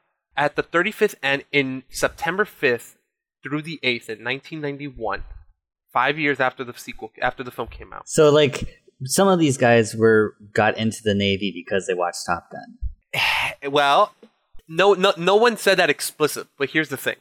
More than 100 Navy and Marine aviators allegedly sexually assaulted 83 women and 7 men, forcing them to walk the gauntlet as aviators lined the hallways of the hotel's 3rd floor and made them walk by in order to reach their rooms, groping and sexually assaulting them along the way. The scandal resulted in a massive inquiry by the Naval Criminal Investigative Service, and more than 300 naval officers, including 14 admirals, having to face consequences, with many being pushed out of the Navy. And a lot of the people in charge knew about it. And a few of them tried to hide it when the investigation opened up. Sounds all too familiar. Fucking Me Too before Me Too was a thing. This is literally what just happened. But it happened in the Army. It's been happening, though. This is showing you how long stuff like this has been happening. The investigations led to some officers being disciplined or refused advancement in rank. Military officers and observers have alleged that flag officers standing in the symposium were not held accountable for knowingly allowing the behavior in question to occur. They said that there were a lot of men who wore T-shirts that said "women are property," and there are photos of that. Wow. This is just all too familiar, especially right now. I had an article that I found, but you know what? They pointed to that scene in the bathroom. Yeah.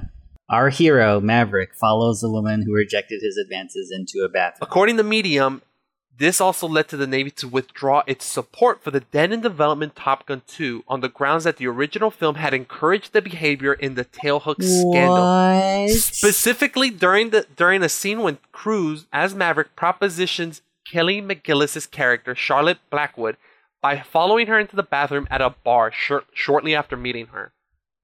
That is in legal documents? The thing is, I can't find the article anymore. I can't find it. Yeah, but Paramount found it and scrubbed it from the internet. But maybe that's why there was never any mentions of Top Gun 2. Because I literally tried to find it, and maybe it's just because I Googled it at the wrong time, because there is a Top Gun sequel literally right around the corner. Yeah. But it's weird.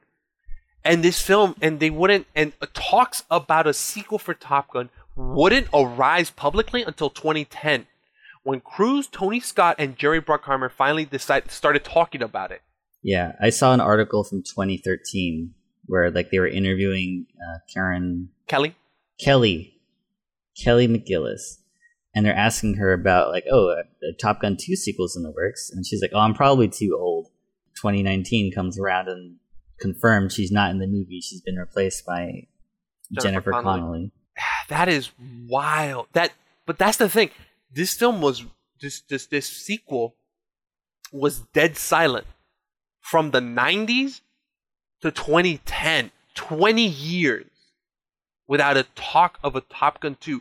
Think about sequels are Hollywood's bread and butter. I just wouldn't know how you would do a Top Gun sequel from an artistic standpoint, but you're right. They don't care about that. They let the military rewrite the script so that they can get the use of their planes. They don't.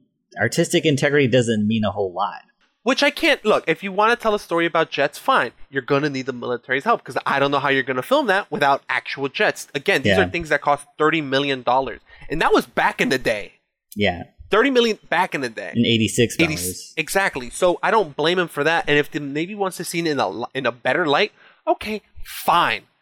Yeah. Okay, if I'm not worried about telling an anti-military film, fuck it, whatever. It doesn't matter. It doesn't need to be anti-military, but it can be critical, because not everything the U.S. military does is good. And think about it, having this huge scandal happen. I think it might be one of the reasons why we never got a sequel. Until now, when crazy. People don't even know about it. People don't know about this. I didn't know about that. No, but it's super reminiscent of what's happening right now. Me too. I can't blame you. I didn't know about it. I had to go out of my way to look for news on a Top Gun sequel. But that was a thing that I knew about. There's a lot of sexual abuse going on in the Navy, and a lot of women serving in the Navy. It's something that we know about. It's because even I knew that there is sexual harassment in the army and military, without a doubt, absolutely. Yeah. And that's not to shit on the army or military. That's not, no. But that is with how women have been treated in this country. The thing is, I have never been able to pinpoint a specific moment in history that explicitly mentions that. I can't. I'm sorry. And explicitly tie it to Top Gun. Exactly. And like we both knew, but like watching that movie again, like there's that one scene in the bathroom that's pretty bad. But it's a then little to know that like this movie, people were inspired to join the Navy. And I bet you there's a Venn diagram of people who've watched the movie and were inspired to be in the Navy and who are also caught up in the tailhook scandal. Yeah. And like knowing that it's like, ugh, man. It is insane. I don't think that the filmmakers had that scene because they wanted to encourage any of this behavior. I don't think so. That scene of Maverick going into the restroom, he's not there to rape her or anything. He's not. He leaves. Stays in there way too long. I think it's reminiscent of an attitude that was very prevalent back then.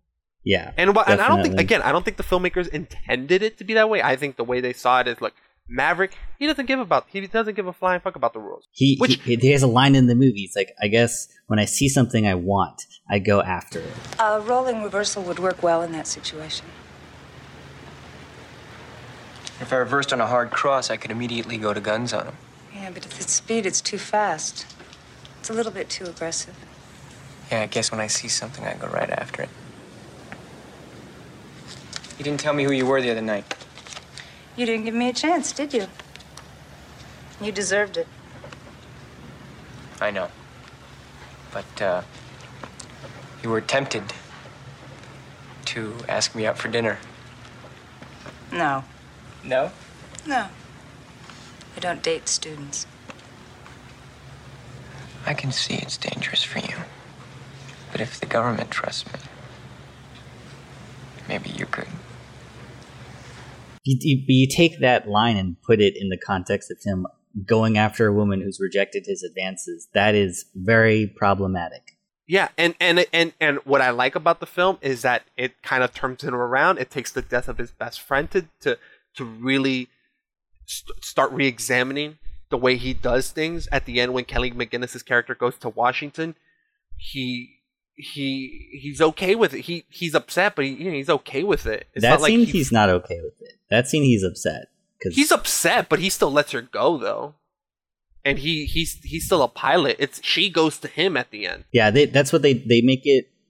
The movie goes out of its way to show us that she's interested in him. So this is like a mutually which I guess I'll talk about this now. Originally, that elevator scene and the sex scene were not in the script. It wasn't until they showed the movie to test audiences, and the test audiences were like, there's not enough chemistry between the two. So they added that elevator scene and the blue sex scene. But at the time, Kelly McGill's hair was longer and brown.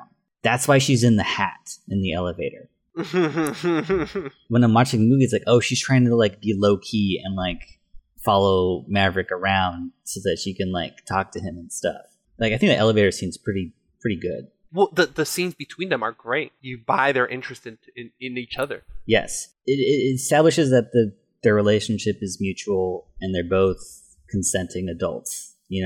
And that's why I love the film, because in the end of the day, I still love the characters. I love the action scenes. I love all of it. But it's aged not in the best way, and not even. Yeah. I'm not even talking about it's not even awful by in terms of aging. Just some of the action scenes have gotten a little bit rough around the wheels, but I can't blame it on them. But then also some of the scenes between, just the idea between Maverick and Charlie's characters, just as a whole, is a little. We're growing out of that phase. Yeah. We're growing out of that era of being able to have relationships with just anyone. Yeah. And that we need to pursue them no matter what. I think that's like he does play hard to get after that though. Like after the whole bathroom thing, he's like, you can find out about the MIG through someone else, and he like walks away and he like drives away all angry when she shows him up in class. It's entertaining to watch. Yeah. Did you know that Val Kilmer didn't want to be in this movie? He didn't. I read about that. But he did it because he was contractually obligated to Paramount to be in this movie. A lot of people didn't want to be in this film. The lead, they wanted Tom Hanks as Maverick. Yeah. What? They wanted Tom Hanks as Maverick. I know that they also wanted Matthew Modine. Yeah, they did. He didn't want it because of the politics of the film. I can't imagine anyone but Tom Cruise. I can't either. Like that's I don't so want weird. to. He's so like perfect for this movie, and it's so funny. Like the entire movie like builds like the myth of this like good old boy, like American maverick guy. You know, he flies by the seat of his pants and all that crap. And he's shorter than Kelly. She's 5'10" and he's a 5'7". 3 inches taller than him. He needed boots. Yeah, and that scene at the end when she comes back to the jukebox and plays the song, they had to like build a trench for her so that they looked the same height. Yeah, that's Hollywood, man. But you know, look, man. The thing is, I don't even blame Hollywood for that. I blame people in You can blame Hollywood for that because they're reinforcing that. They're enabling that mentality. They're just playing to what people have already thought about. For me, Hollywood, that's not Hollywood's fault. That's people who like, fault. Short people. Because there's such a dumb like, oh yeah, but he's short. That may have started with Hollywood, but that's been there since like forever. Yeah, but if you're enabling that kind of mentality to continue, you're at fault too. You're the superior who could have, righted the wrong, but you just let it happen. I think that is regarding the tail hook. Yeah, that's a totally reasonable thing that you're saying. With height though, audiences would have clowned on my boy. We are in 2020 and people are still making short Tom Cruise jokes. This is the era when we're not supposed to be saying shit like that. And we're still making short Tom Cruise jokes. Like, I don't put that on Hollywood. I put that on You should people. Put it on Hollywood. Because they build trenches around women to make them seem the same height as him. Would it have been better if Hollywood shown women being taller than men? Fine. Yeah, fair enough. But I guarantee you people would have bitched and complained. I would have made a bigger deal about it. And maybe it might have made a difference. But I tell you one thing. Now in this era where we're like supposed to be embracing different people, body types and all this and whatnot, and we still are clowning on a man because of his height, fuck out of here. That is, I swear to God, whenever I hear something like that, where it's like, yeah, but this person's like shorter than me, I'm like, so that's the deal breaker. Something that this person has no control over. I just think that's like, it's so dumb and ridiculous. It's like dating someone based on their astrological sign. Oh, so you're saying you won't date me because I'm a Sag? Something I had no control about. I had no control when I was born. I'm sorry that I missed the Scorpio date by a few, Sorry I'm not an Aquarius. Get the fuck out of here. See, again, you're probably right that Hollywood perpetuated this, and you know what? They went out of their way to make Kelly seem shorter, or Tom seem taller. So okay, but man, people are gross, man. Yeah, people. Yeah, absolutely. Did Hollywood make the situation better? Probably not, but they made it worse. The thing about Hollywood is that Hollywood is rarely ever proactive. It's reactive. Yeah. If people would have been positive, reacted positively to equal gender representation or like height difference or whatever, Hollywood would have been like, all right, you guys like it? Here you go. And now they're going like all in on diverse casts for like Netflix shows and stuff. And that's what people want. And you know what? Fair enough. They are.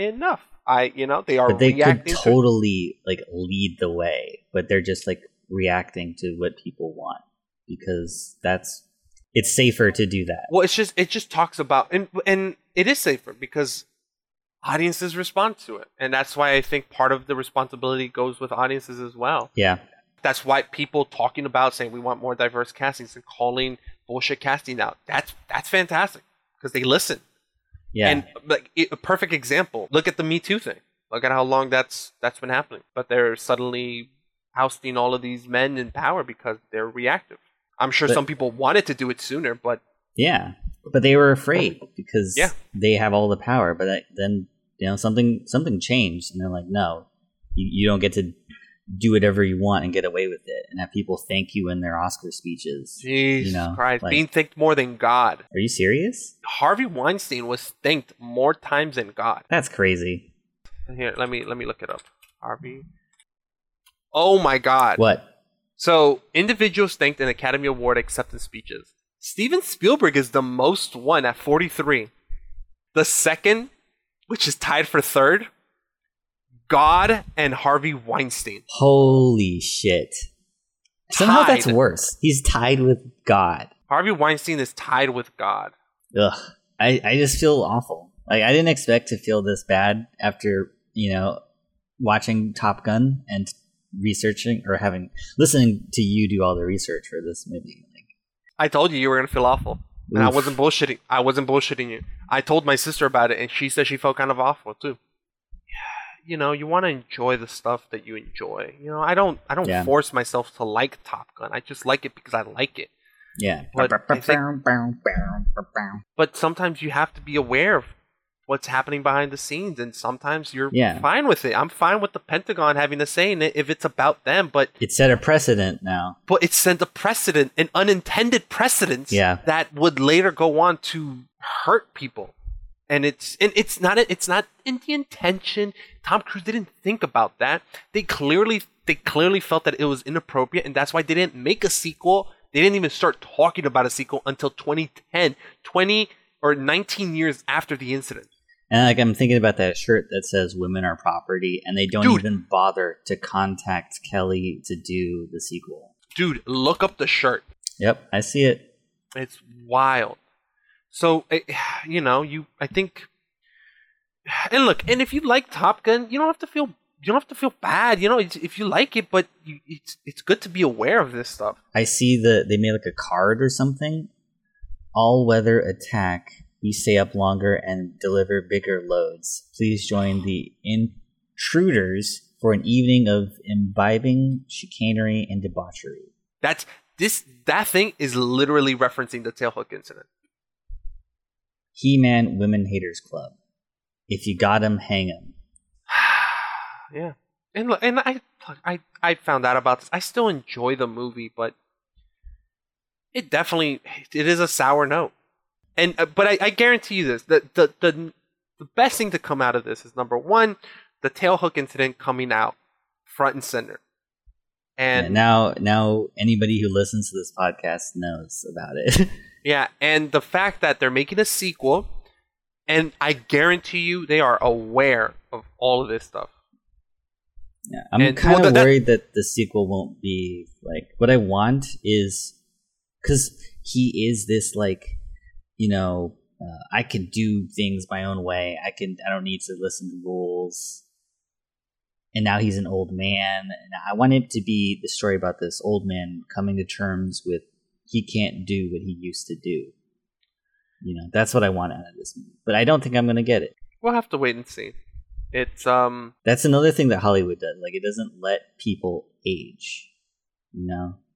Instead of showing Kelly McGillis, Charlie's character, age, they're just going to replace her with someone, younger and thinner. She's like a disposable character, I guess. It ain't perfect. No, but there's some stuff in this movie that's like the whole, the beginning sequence, to get the lighting, they had to turn the carrier around. Yeah, you saw that it cost $25,000 to turn the Tony carrier. Scott's own pocket. I heard that the check bounced in the end. Son, your ego is writing checks your body can't cash. Hey, man. Hey, you got to get the shot. Yeah, you gotta get the shot. And the studio didn't want Kelly McGillis to be in the movie because they wanted to go with someone like younger, I guess. And he was like, "No, we're getting her." Who? Tom Cruise? No, it's Tony Scott. Good on him for putting his foot down. Yeah, and I think they didn't like some of the filters he was using, and they fired him. But then cinematography. Yeah, beautiful. Like he stuck to his guns when he could, and I appreciate him for that. Rest in peace, man. He was scheduled to work on the sequel, but then he I wonder if Kelly would have come back for the sequel. Yeah, probably. I would like to think so. He was clearly a fan of her. Yeah, he fought for her in the first one. I'm sure he would have fought for her then too. Man, he was a great guy. If you see behind the scene videos of him, he's fantastic all around. They all loved him. They said like working on Top Gun was like a party. They'll all like hang out afterwards. Denzel Washington loved working with Tony Scott. How many films did he work on with him on? It's just constant. So many. That was one of his. And Denzel is notoriously very picky about the projects he chooses.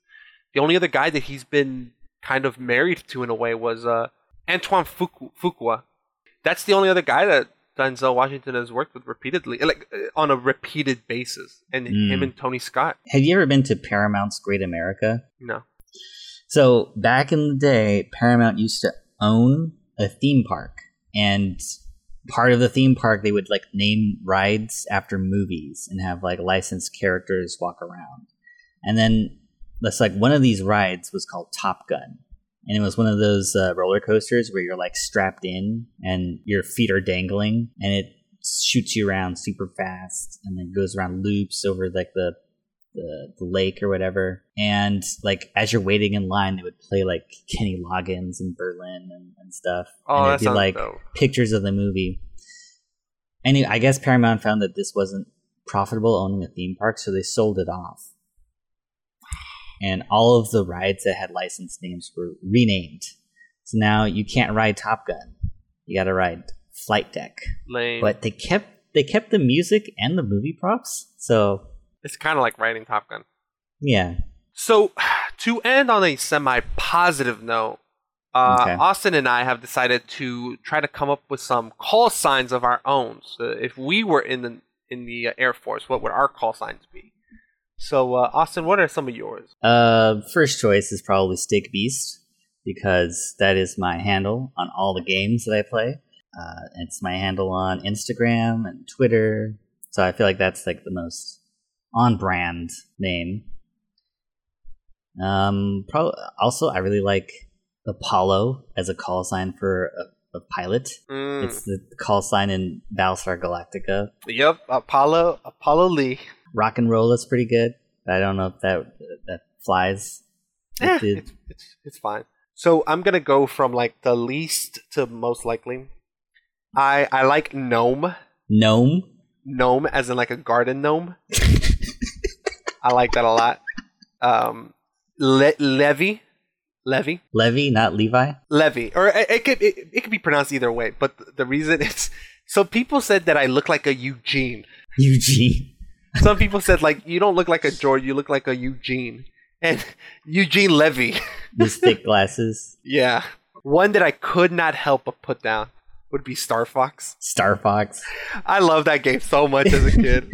Use the boost to get through. Now, these are the top 4. One of them would be Giggles. And it's funny because apparently that is a call sign for women. But I don't care. I love Giggles. Sasquatch would be another one. The second one would be Riot. From like the lame Venom villain? Yeah, but I would make him cool.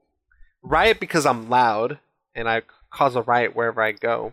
Now the first one isn't original, but I think it perfectly fits. Banshee? No. If you're a fan of Overwatch, you'll know this character, Junkrat. Yeah. I want to be Junkrat. Yo, Junkrat, that fits. I love Junkrat. I'd love to be, and that would be such a cool. That would be such a cool call sign. Junkrat, he's on your 6. You're like, what? I love Junkrat. That's pretty good. It's pretty good. I like Junkrat, and I like Gnome a lot too. But Sasquatch and Riot would probably be like realistic. If you're Sasquatch, I'd be Wendigo. Oh, there you go. Wendigo and Sasquatch. You can be my Sasquatch. wingman anytime. Yeah, you could be my wingman. I'm the Tom Cruise in this relationship. Say yes, Austin. You're Goose, buddy.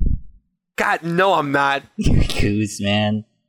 All right. I think that's all we have.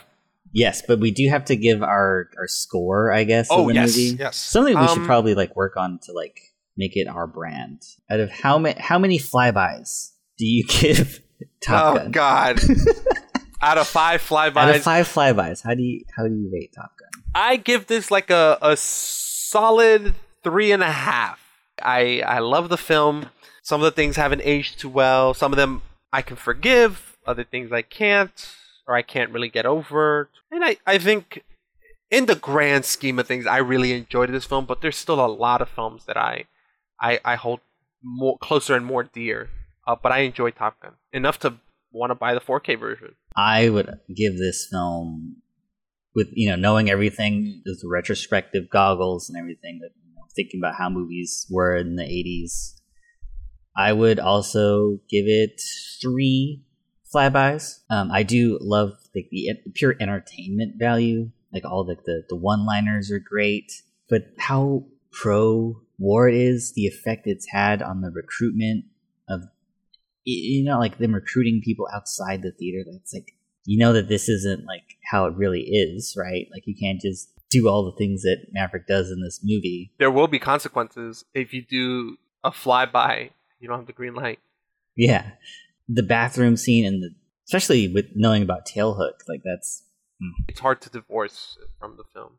Yeah, but I think like the action scenes do hold up pretty well, especially with how it informs the viewer of like how to. It tells you everything you need to know to understand what's happening in the movie. The character actors, God damn it, Jesus Christ, the guy spilling his coffee on the fly. Yeah, that's that was funny. And like you see the guy get his coffee as he's about to do the last flyby, so you know it's gonna happen. Like it's just like textbook movie stuff that I like.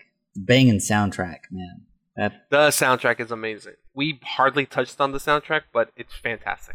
It's like a fun, like rock and roll drive with the top down, I guess, soundtrack. It's funny.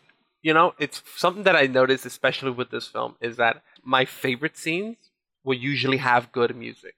Like I will put good music above a lot of other things. Because my favorite scene with Jester, where they're chasing him, has the song Mighty Wings, but it's an instrumental version of it. And there's the scene where it's and it's so good. That sounded like Take On Me. Oh, I'm terrible with fucking music, apparently, with music and accents.